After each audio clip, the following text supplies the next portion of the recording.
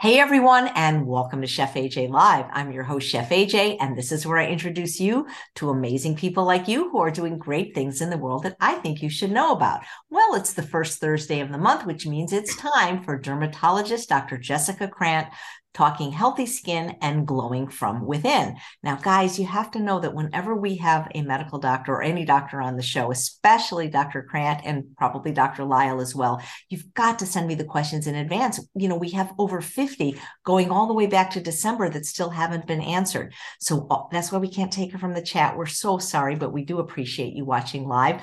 Just go to chefaj.com. You sign up to my newsletter. Every Saturday, we send you the schedule, who's going to be on. You send your question, who it's from, and I keep it on a special email on my phone. We save them until they get asked. Please welcome Dr. Krant. So good to see you again. Well, Chef AJ, thank you for having me back again. I love being with you so Yeah. much, and your audience is fantastic, and it's always a good time. Yeah, I'm curious, why do you think skin and Dr. Lyle, which is psychology, these seem to be the two, you seem to be the two guests that get the most questions. So that seems to be what interests people a lot. I really truly believe that skin health and our presentation to the world and our mind, our mental health, our mind and psychology go hand in hand. They're really inextricably linked. There is actually a subspecialty in dermatology that is all about the overlap of psychology and mental health and skin health. We know that our mental health and even our stress levels and things like that physically affect our skin health. And we know that when we have skin issues, skin disease, it affects our appearance to the world, it affects our self image, and it affects our mental health. So it really goes back and forth and hand in hand. And I think these are two things that people are almost, the most highly aware of how we look on the outside, because we look at ourselves every day, and what's going on in our minds and what's driving our lives. So I'm not totally surprised that these are two popular topics. What is the name of that specialty? I've never heard of it in dermatology. Um, I don't remember how they call it because I want to say something like psychodermatology, but that doesn't sound right. So it's it's That's something very like interesting because I know that with psychologic, gastroenterology, they have psychogastroenterology. right?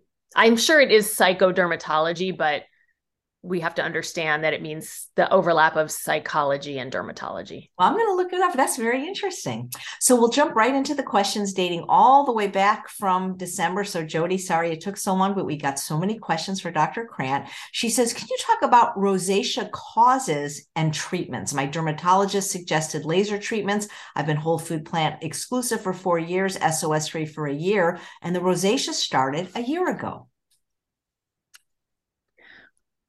Rosacea is such a popular and common topic because it's very widespread. And the part of the reason for that is that what the word rosacea that we use, it actually encompasses an entire spectrum of a reddish, flared up facial skin issues. And I truly believe that in that spectrum, there may be 4 or 5 different skin conditions, and we're lumping them together and calling them all rosacea.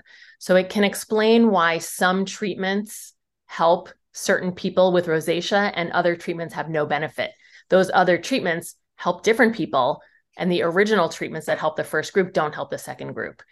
It's a combination of sensitive and damaged and inflamed skin barrier, which can lead to infections, lead to inflammation, bumpiness, stinging, and itching that tends to be in the center of the face, as opposed to acne, which may tend to be in different areas of the face. And it can also be a tendency, the term can describe also a tendency to flush, be red, and have a highly vascularized face that gets red with exercise, with drinking alcohol, with exposure to heat. Sometimes that can be familial, genetic, and completely normal for you. And sometimes it can be exaggerated or acquired over time or due to chronic exposure to these factors. So I think it's Jody, you said. I don't know Jody's subtype of rosacea, but for sure, rosacea is always helped by repairing the skin barrier in a calming and gentle way, not overstripping natural, healthy skin oils and not using a lot of irritating skin products. It's also valuable to watch dietary triggers of rosacea, which can be spicy foods, hot foods, caffeinated drinks, alcohol, and fermented and aged foods like cheeses and processed meats and certain foods like that. What else can I say? Sometimes people have done all of the right things. They've changed their diets. They are eating healthy. They're eating an anti-inflammatory diet and they're using gentle skincare. And there's a persistent redness. Sometimes that redness is blood vessels in the skin that have become permanently dilated from months and years of being inflamed and exposed. Those blood vessels may not be able to fully retreat on their own just with lifestyle change. In those cases, we might need to add a laser or an IPL, intense pulse light treatment, or a few treatments, a series of treatments to help those blood vessels become injured, have your body decide that they are no longer wanted or needed, and help your body to dissolve them, to reduce the background redness. We can't always do it with lifestyle change. One thing I would like to mention is that SIBO, the small intestine bacterial overgrowth, has been more recently clearly linked with rosacea. So I do have a handful of patients who have come to me for rosacea as a dermatologist. And I'm always amazed when I say, have you had any GI issues? And they say yes, because we know now that if we treat the SIBO, if your primary care doctor or your gastroenterologist is able to help you treat your bowel inflammation and your microbiome disarray, that your skin may be able to get better just from balancing your gut alone. Wow, that's fantastic. I remember you were on the GI Health Summit talking about the microbiome of the skin. Well, in addition to psychology and skin being totally inextricably linked, gut health and skin is also inextricably linked. So there are actually research papers that talk about the link between the brain, the gut, and the skin, and especially talking about rosacea, actually, how stress in our lives and stress in our daily routines and lack of sleep and all of those things that trigger stress mess our gut microbiome up and our gut inflammation. And that gut inflammation and imbalance in the microbiome of the gut shows up in the skin as rosacea, as psoriasis, as eczema, as itching, as acne. So for sure, they're all linked. Where they're all three factors affect each other directly. Yeah, that's so interesting because generally specialists only look at that one thing they're looking at. And I Googled psychodermatology. That's what it's called. It says it's the treatment of skin disorders using psychological and psychiatric techniques by addressing the interaction between mind and skin. Right. I hope that it will become more and more understood and more popular because it's really true. A lot of our skin diseases are directly and also indirectly related to our emotional and mental wellness and our overall well-being for sure. That is really fascinating.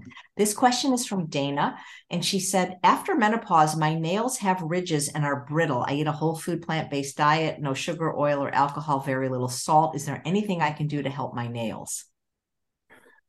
Well, let's assume she means the longitudinal vertical ridges that grow straight out from the cuticle.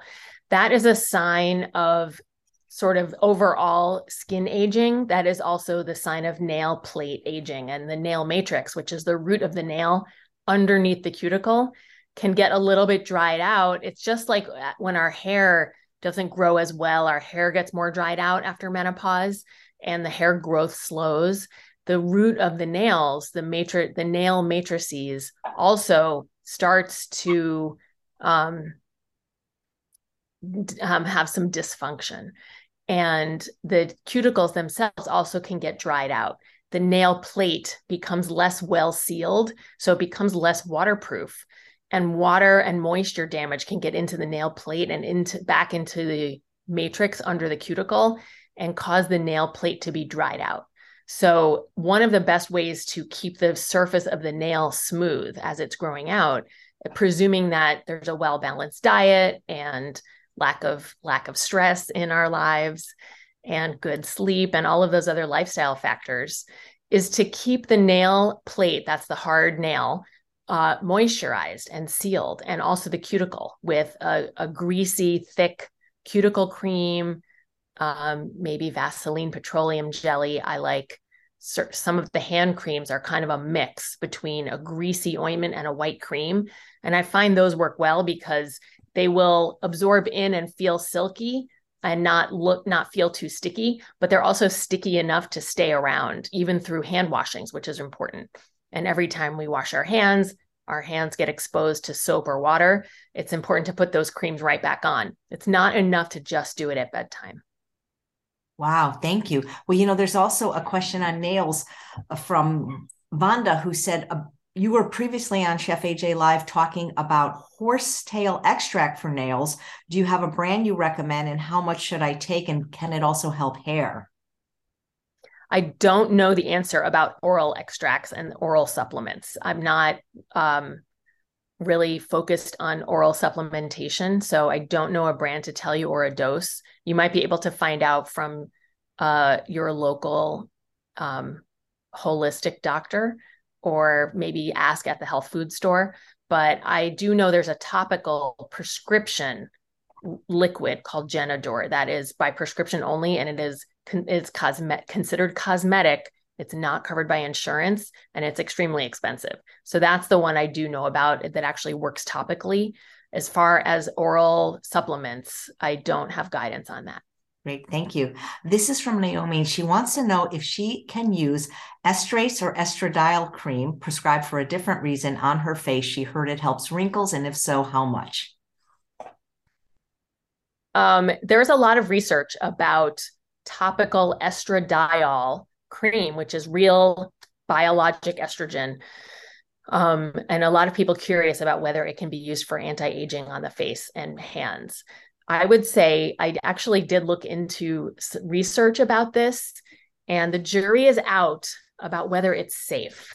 So I would say there is some evidence that it may help skin behave in a younger way, the way it is actually usually prescribed vaginally for vaginal tissue support. That is a very important factor for women. But in terms of taking that same cream, which it sounds like she's asking about, she says prescribed for other reasons, and put it on the face, two things. One, that cream formula is made for vaginal mucosal use, not for external skin use.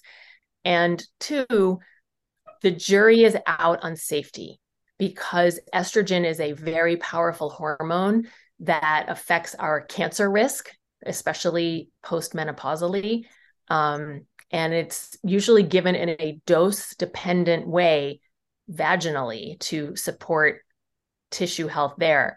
But to put it on the face as a cream without a given dose, when it's a prescription for the vaginal mucosa, we don't know how much would be absorbed. We don't know how much would be appropriate to use.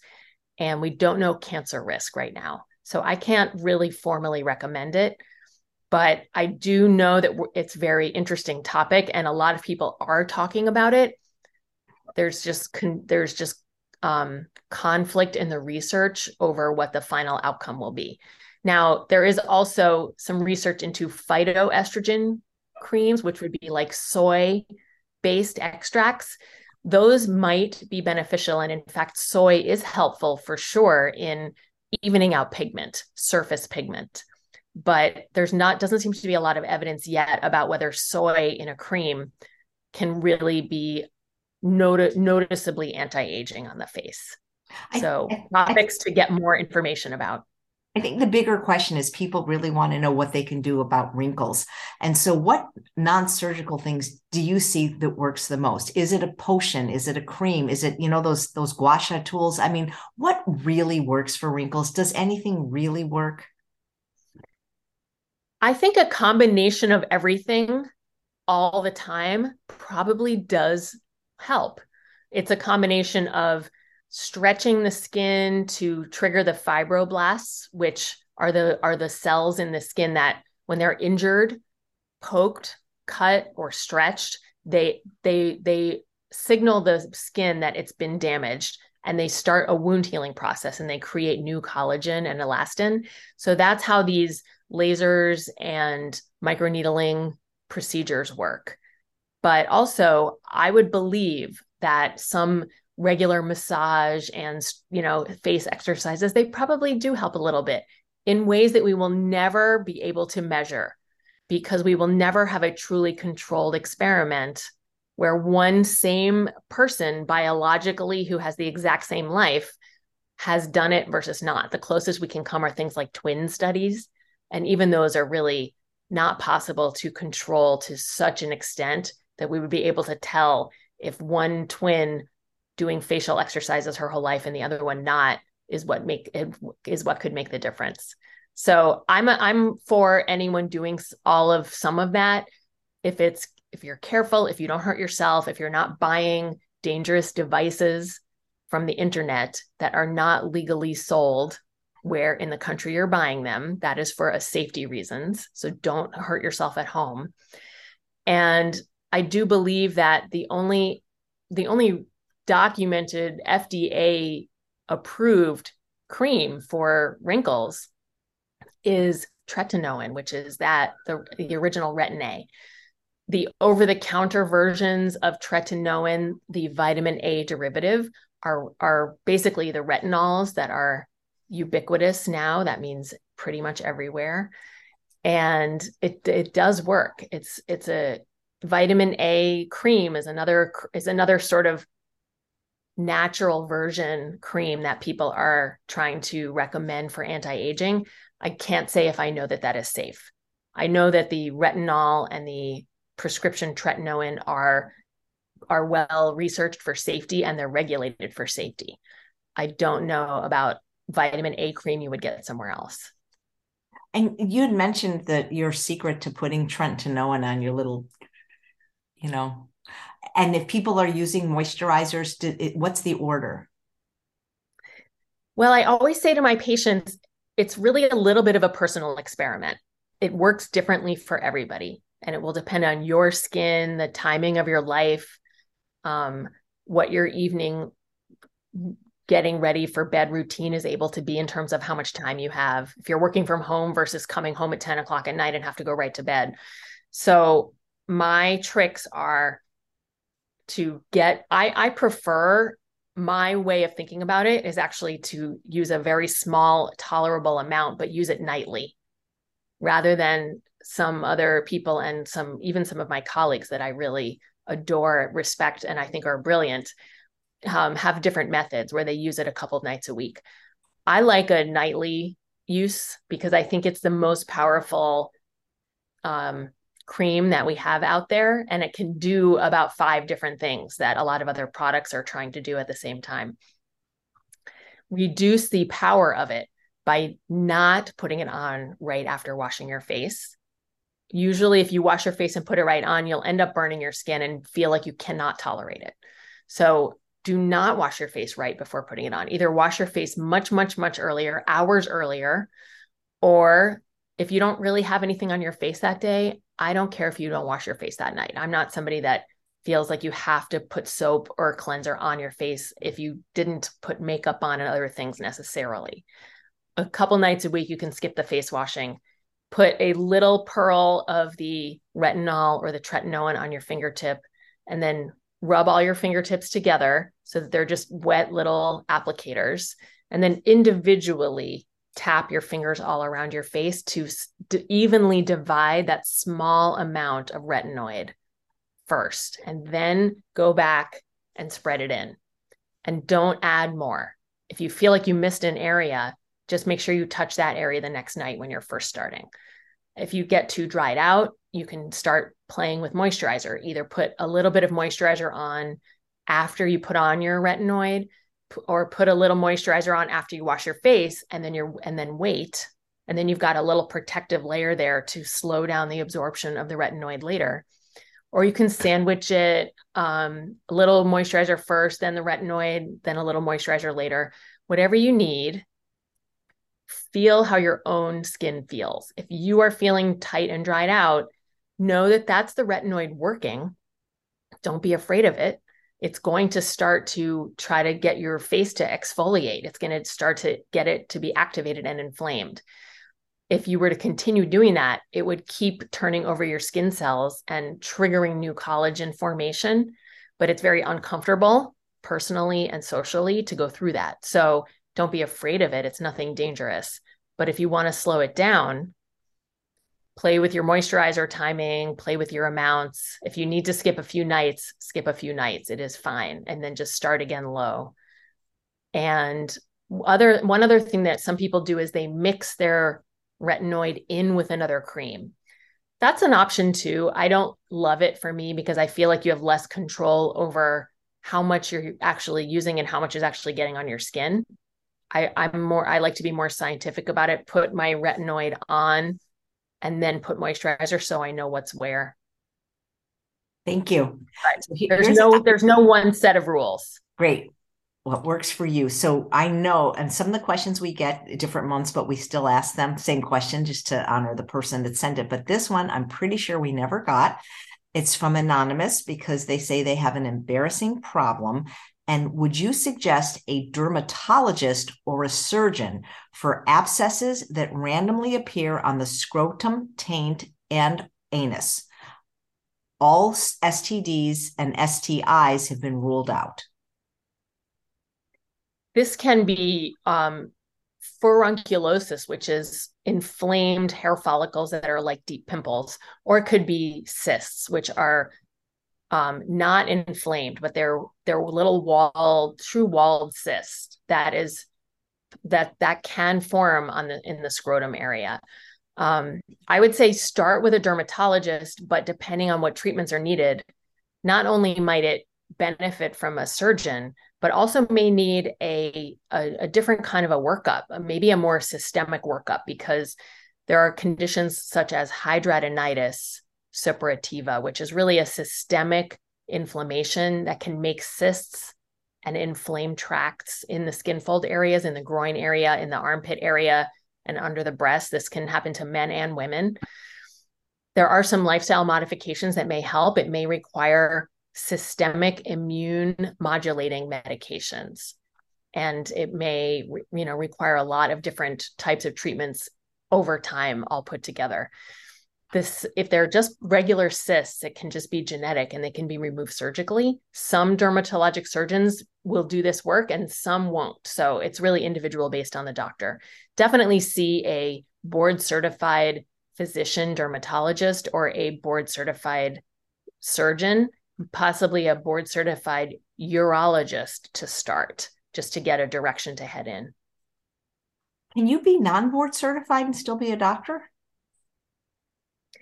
You can, it's more rare now because in the old days, you could come out of medical school with an MD or a DO degree right out of a regular full medical school and get a license after passing a few exams and really legitimately practice as a physician, or be a general practitioner, or do 1 year of internship, which is like the first year of residency, and then legally practice. That's as there's been credential creep over the decades, that's much more rare to find. Now newly graduated doctors who may be brilliant and very, very skilled may not have passed their board certification, which comes at the end of specialty residency training yet. They may have missed the exam for a reason or need to take it again. They may have completed all of their requirements to practice as a board certified physician in a specialty, but they may not have passed that final board exam yet. So they could be called board eligible. So you want to find a board eligible or ideally board certified MD or DO physician. Those are the fully trained, fully fledged physicians for, more complex skin issues. Great. Thank you. Here is a question from Tammy in Minnesota. She says where she lives, it gets well below zero during the winter months, and getting sunshine on her skin is a very rare thing. She wonders how damaging tanning beds are to use for a few months during the winter, and if there are any benefits to using them. I started using one for the first time this year in order to prepare for a vacation in a much warmer climate. I seem to be much happier on the days I use the tanning bed, but I don't want to do irreparable damage to my fair skin. I think we talked about this last time. There's a lot of new information about light, both ultraviolet light and visible light, and photobiology, meaning by the biology of what we do, what light does to our bodies, and photoimmunology, what light does to our immune systems. It's very complex and it's very important. And it's not all settled science yet. I would say that I cannot tell you that tanning beds are safe. They do increase the risk of skin cancer. Even if they claim they only have certain bulbs that are safe, the bulbs that are considered safer are also the bulbs that are less beneficial in health ways. So when they're used controlled by a doctor. So is it Tammy? I can't really answer that question for you. For sure, getting light on your eyeballs in the darker months of the winter is helpful for our circadian rhythms and our mood. And ultraviolet B rays, which are not in commercial tanning beds, do help to create vitamin D, which is also important for our health. So it's complex. I would not be able to recommend going to tanning beds, though, in the winter. I think there are safer and healthier ways to get our retinas exposed to light, help our moods and circadian rhythm, and also to be able to get our vitamin D, not necessarily through tanning. Thanks. That's good to know. Okay, let's see who's next. Oh, this is a fun question from MJ. I'm curious what Dr. Krant's recommendations are for sunscreens that surfers could use during very long surfing sessions. Most sunscreens need to be reapplied after 90 minutes in the water, and sometimes my sessions are even longer than that. I'm hoping there's something out there that could last and is reliable. It's been a long time since I've thought about surfing and sunscreens. I know there used to be one called Bullfrog, which was extremely greasy. And one of the only ways that you would be able to get a sunscreen to stay on your skin in water for that long would have to be greasy like that, which, surfers might not like if it's going to make them too slippery. So sun protective clothing is really one of the best bets. Some kind of a skin or a wetsuit that has UV protection is probably the best bet, even though the surfers may not want to have any clothing, slowing them down or messing up their, what's that word? The dynamics in the water. I can't remember the word I'm trying to think of. I don't know of any new magical sunscreen that's made for more than 90 minutes in the water, especially being that active. What about zinc oxide? However, does zinc oxide stand for a long time? Zinc oxide would be just like this Bullfrog. It's sort of greasy and thick, but eventually would rub off or wash off in the water eventually.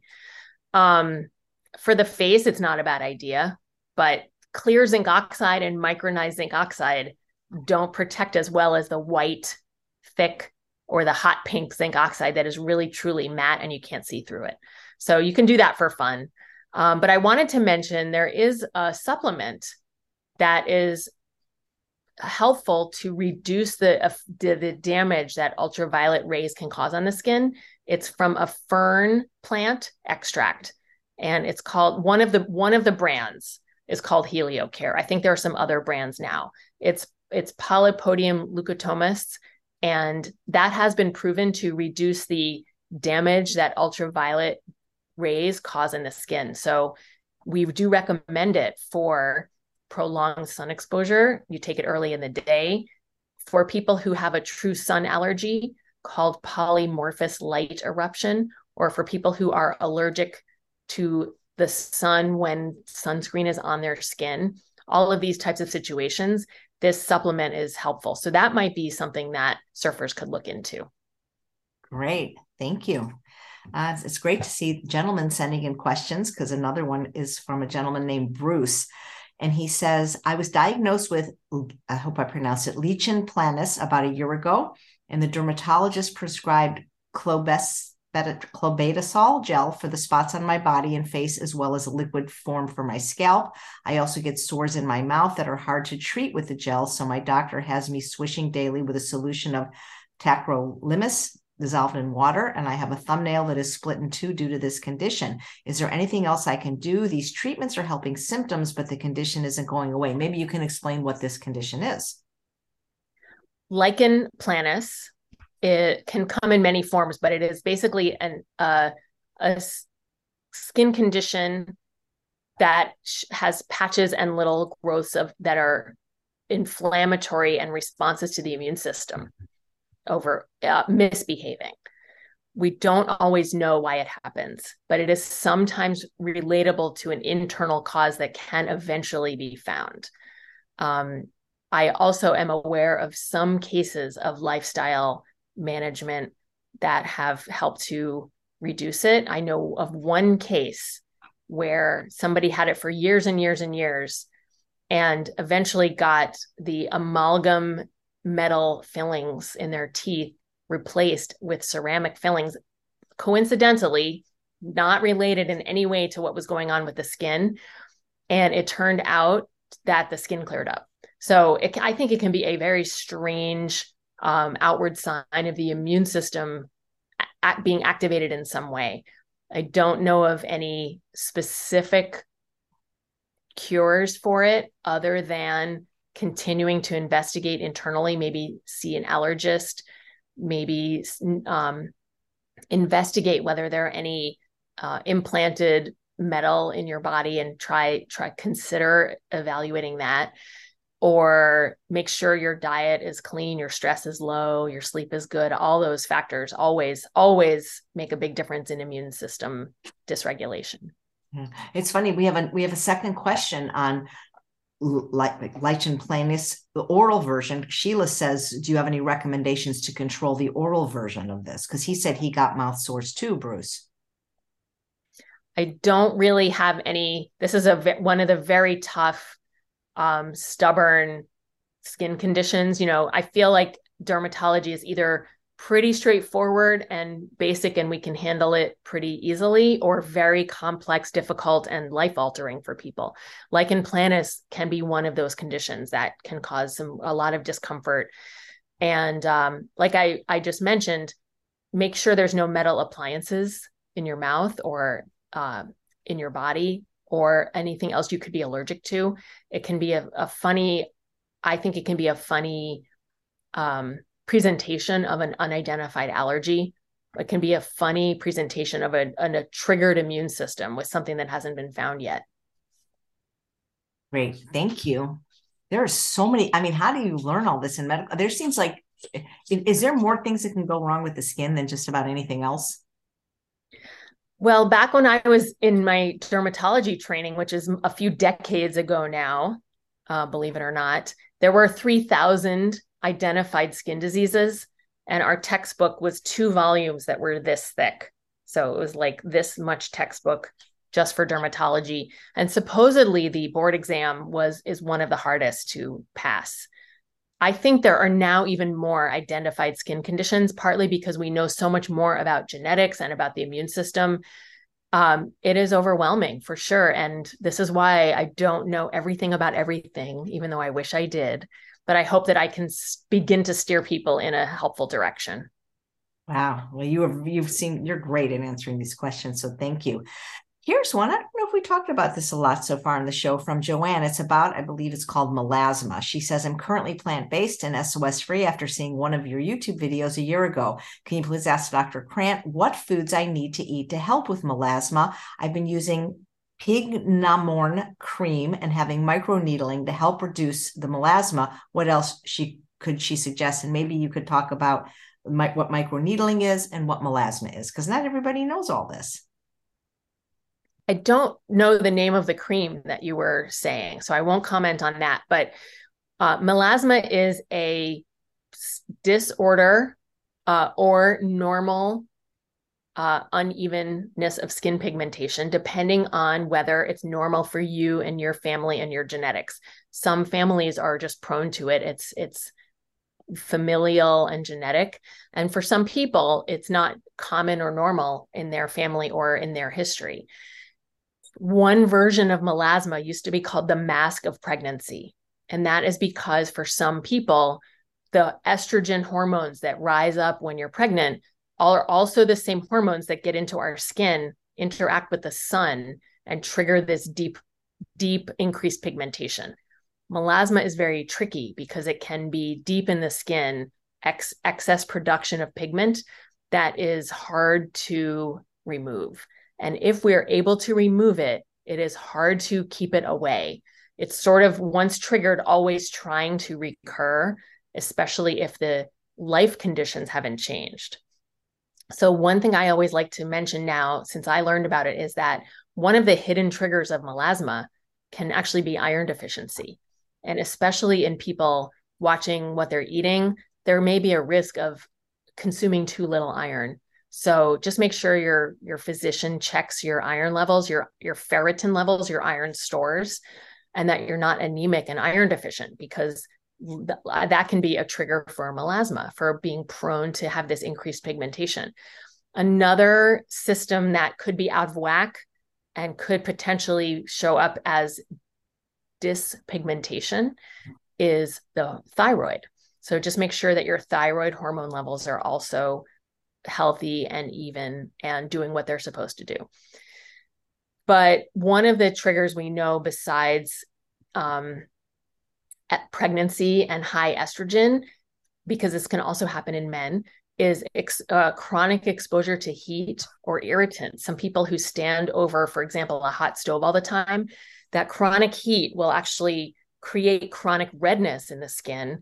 And the dilated blood vessels that are under those areas of skin can actually end up leaking red blood cells. And eventually that skin can become pigmented too. Sometimes it's true melasma, which is hormonally related. And sometimes it's almost a hemosiderosis, which is leaked red blood vessels that get into the skin and then turn brown. Both of those pigment conditions are very stubborn and hard to reverse. But it's turned out that not only using laser treatments carefully in the right people, or microneedling carefully in the right people, but also lasers that reduce vascular issues like the V-beam laser or the XLV, since they reduce the blood vessels underneath the area, they are also sometimes helpful in reducing the pigmentation that comes from the dilated blood vessels. Interesting. And what is this microneedling she's saying she's doing to help? Well, it is just what it sounds like, microneedling, but it can range from devices that are sold to be used at home, which you can see makes me cringe because I feel like people may hurt themselves, introduce infections and scarring.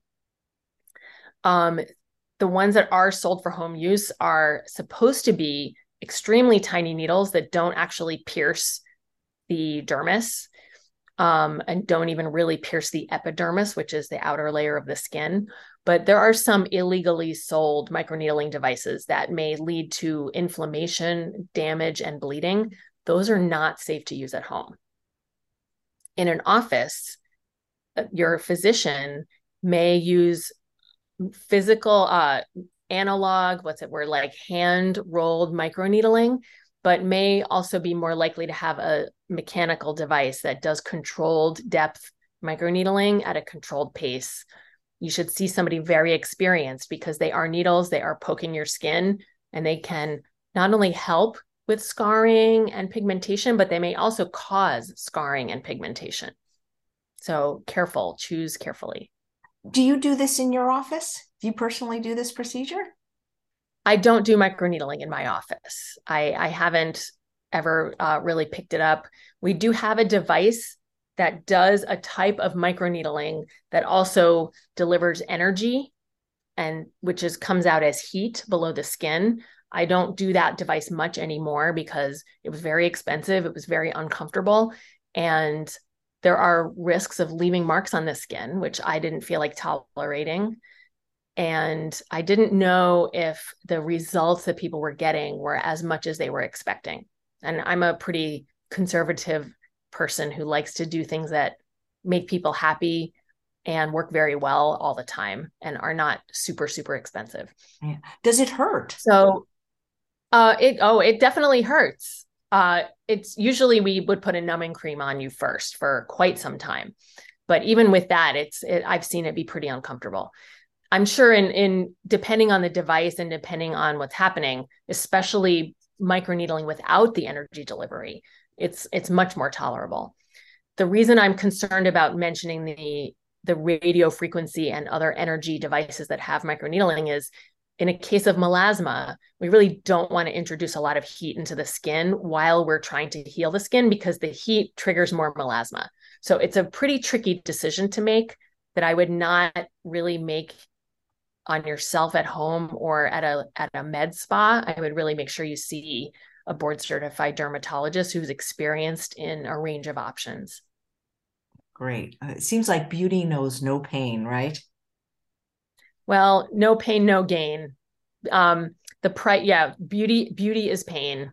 It's all true, but we like to minimize the pain and maximize the benefits and do low risk things that everybody's happy with. Yeah, it's interesting because when I see certain celebrities that have had so much work, and I mean, did they not know it doesn't look good? It's a couple of things going on there. Three things, at least three things. One is I think we have societal creep of, what looks normal to society. If you will look over time, there have always been trends in beauty. And right now we're in a phase that is flirting with these extreme artificial looks. But I also think that when you get something done to yourself, you become used to looking at your new self and you kind of start to forget what you looked like before. And then you get so used to it, you feel like you just look the same and your mind kind of wants to feel like you're freshening up and looking different. So that can create a trend where you start going back for more and more stuff. And the other thing, and you have to make sure you have a doctor who's not going to help you go too far down that road. You need somebody who's going to say, actually, you look fabulous. This is a very good natural look for you. Let's not add more in and try to push it because even though that wrinkle might smooth out, your whole face will be too full and you won't look like your natural, beautiful self. That's what Dr. Lyle said, because I always thought people accuse me of having work and I went to a pedodontist till I was 35. So last thing I'm going to do is be cutting and injecting. But, I said he came over for dinner a couple of weeks ago and I go, because people say you look so old. And I go, look at Dr. Lyle. Please, can I have Botox? Can I have something? And he says, people never look like the way they're supposed to look once they start doing that. Like you can always tell something's a little off, Well, I don't know. I'm very conservative. So I feel like I know ways to do just a little bit and help people look like themselves. That's my goal is always have you look like yourself, but more refreshed. I agree. We don't want to let it get pushed. Is this too personal? But do you do yourself? Let me answer that after saying one more thing that I want to say about the last question, which was the final situation that people could be in is they could have talk about psychodermatology. They could have a condition that's really a psychological condition disorder called body dysmorphic disorder. And that is, I'm sure Dr. Lyle has talked about that. That is a condition where we truly do not see ourselves as we look to the outer world, and we see only something that is wrong with us to such a degree that it can almost become that we have a break from reality, and we think we look deformed and ugly when actually we look normal and healthy, and we keep pursuing more and more treatments to fix something, and constantly pursuing the treatments actually makes it worse and worse, but we're not able to see it. So that's a true psychological disorder that really needs therapy and possibly medication. And a lot of doctors might get trapped into trying to help people who have this disorder, because we always want to make our patients happy and feel beautiful and feel good. We want to treat the inside and have them feel confident when they leave. But we have to be careful to recognize when that is the situation and not get pulled in, because we're only going to hurt that patient in the end. So that's the last thing I wanted to say about that. To answer your question, I have not done any treatments on myself, nor had any done on me. So well, you look amazing. Let me just say, I don't know if I'm can't allowed answer to say that yet. I don't know if I'm allowed to say your age, but I think you look amazing. Your skin's amazing. So whatever you're doing is working. But like you say, glowing from within, we know that you practice good lifestyle. You're certified in lifestyle medicine, board certified in that as well, aren't you? I'm board certified in lifestyle medicine.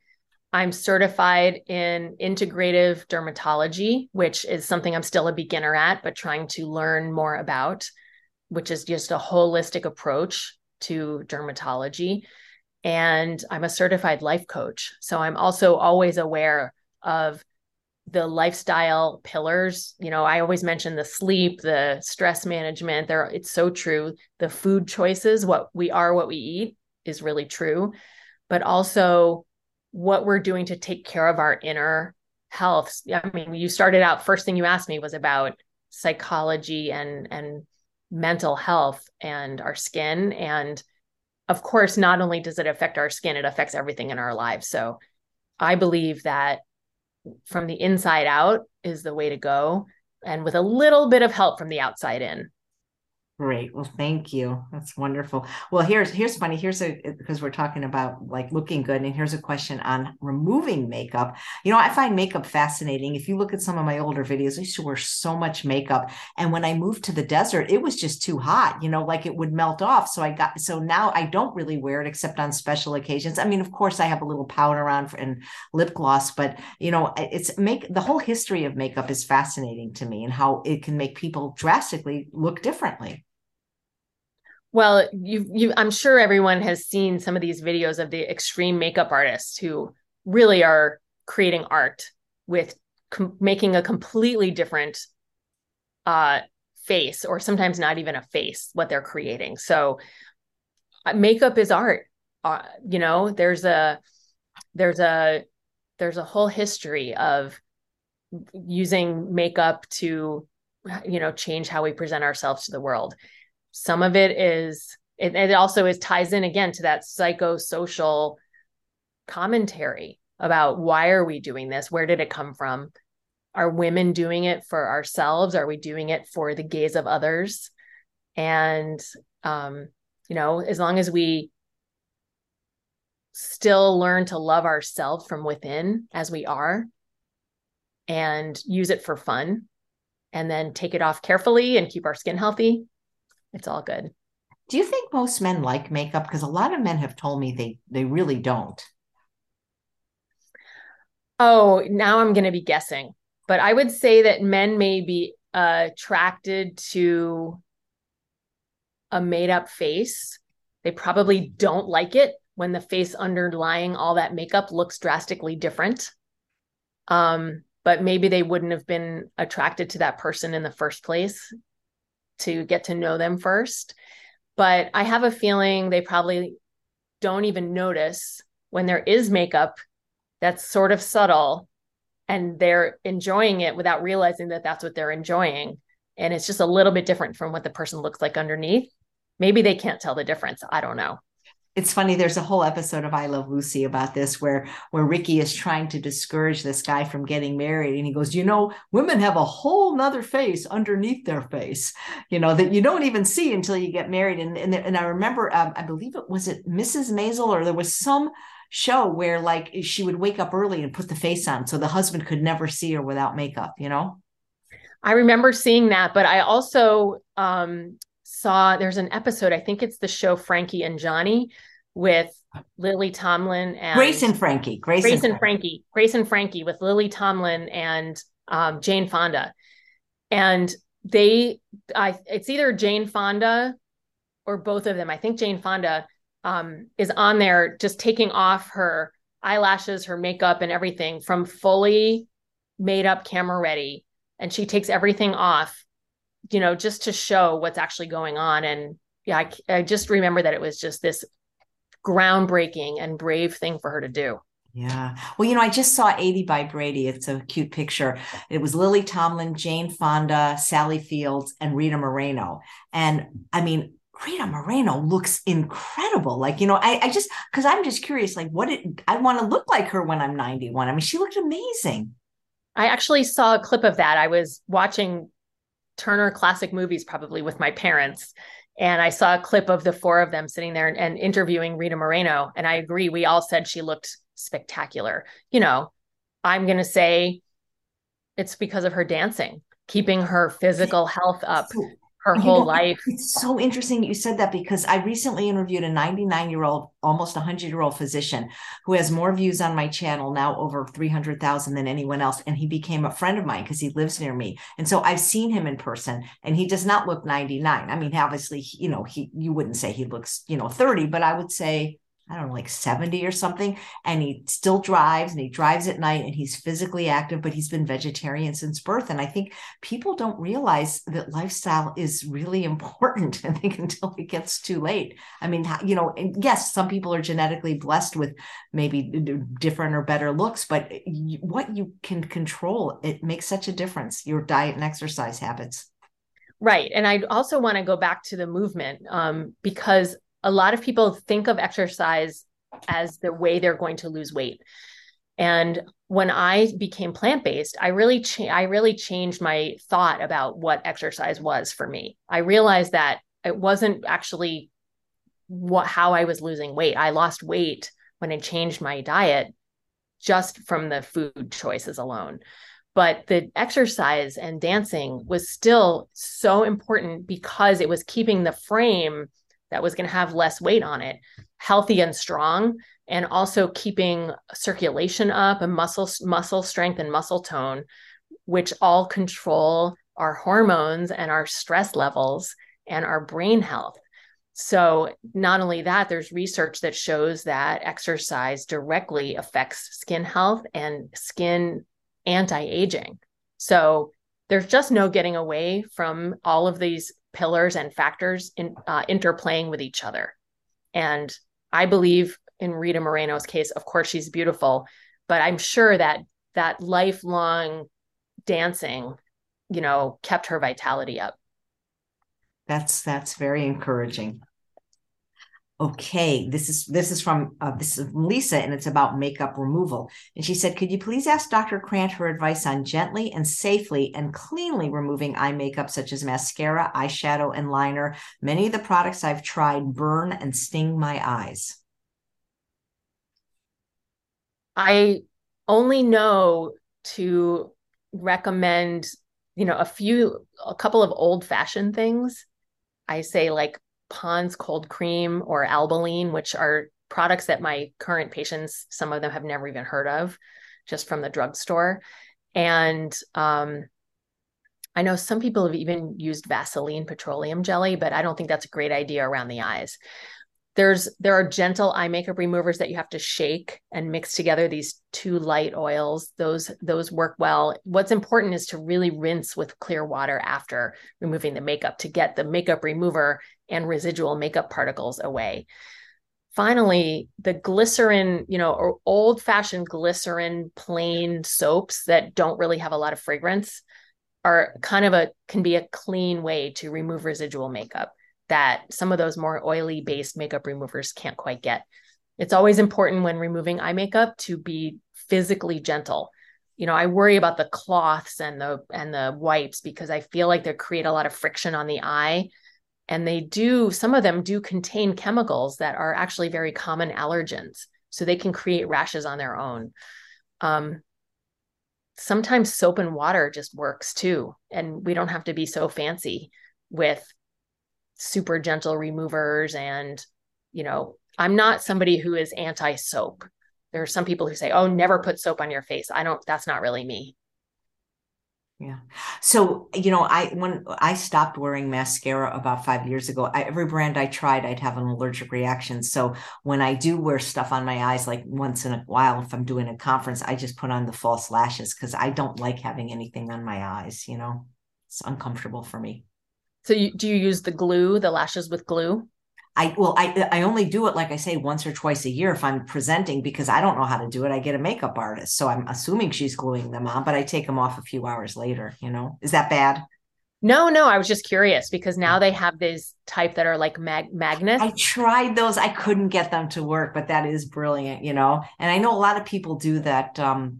I forget what it's called. That there's a technique where like they're sewing on lashes or something, but it looks good, but I didn't do it. Do you know what I'm talking about? The lash thing? Well, I know some people who go get their lashes done, it takes, like 2 or 3 hours. And I'm just sorry, I don't have time to do that. So I know. I'm just, like give me the basic mascara that I is not know. waterproof so that I can easily remove it. I And mean, it that's looks to me like if you're wearing makeup, you're not wearing very much, and I think you look amazing. I mean, I don't think you're wearing a ton of makeup right now, if I'm correct. correct, correct. I don't even I let's just call it lazy. I'm too lazy to do it. Absolutely. Well, I think we might have time for one more question, possibly two, depending how long the answer is. And this is from Sue. Are there ways of calming down cystic acne on the back and the jawline? And maybe explain the difference between cystic acne and acne, if there is a difference.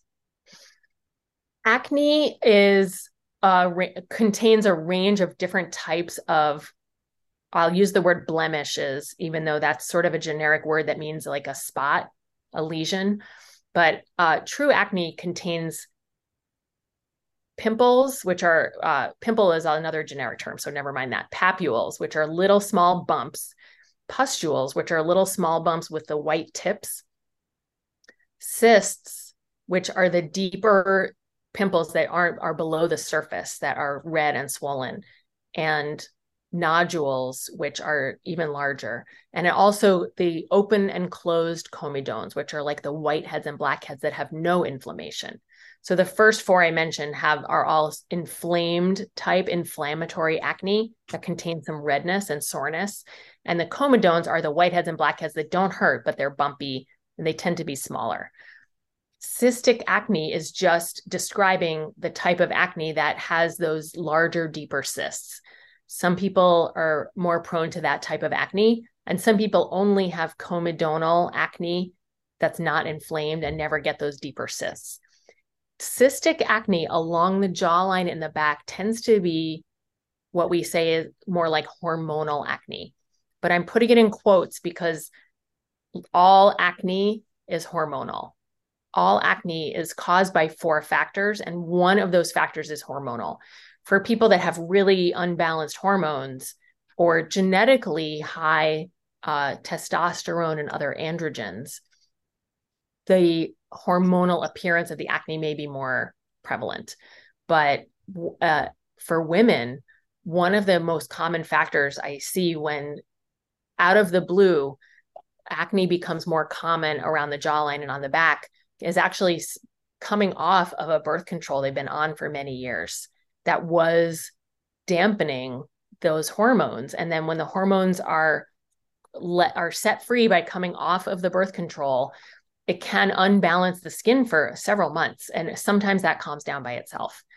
But if this jawline and back acne is new and there's no relationship to hormonal forms of birth control, it could be worth going to see the gynecologist to sort of see if all hormones are in balance, and also check the diet, make sure there's not too much dairy or inflammatory foods being eaten, because dairy is one of the triggers for hormonal acne. Wow. Is that a problem of people of all ages or just younger people? Well, I think these days I would say it's all ages, but it's definitely younger, teenage and in the 20s. And then for women, it can start to appear again, like in the 40s and 50s when our estrogen starts to wane for sort of a perimenopausal situation, because the testosterone and the androgens, which are the male hormones, become relatively higher when the estrogen starts to go down. And those androgens, those testosterones are what are triggering that inflammatory hormonal acne. Wow, thank you. This has been so enlightening. I feel like I get a little mini medical school education every time I talk to you. Well, it helps me keep learning too, and thank everybody for your questions, because these are things that everybody wants to know and that I like to know more about. So it keeps me researching and keeps me coming back to you, Chef AJ. And there'll never be a lack because, we had 50 before we started, and I don't know how many we got through, but maybe we should not announce you so that they won't send in questions for a few months so we can catch up. Well, maybe one day we'll just do like a big 3-hour extravaganza and just go And through charge for it. No, just kidding. But maybe, you never know. I mean, there's a lot of interest in this topic. Well, thank you so much, Dr. Krant. Thank you, Chef. All right. And thanks all of you for watching another episode of Chef AJ Live. Please come back tomorrow when my guest is Dr. Nikki Davis. Take care, everyone.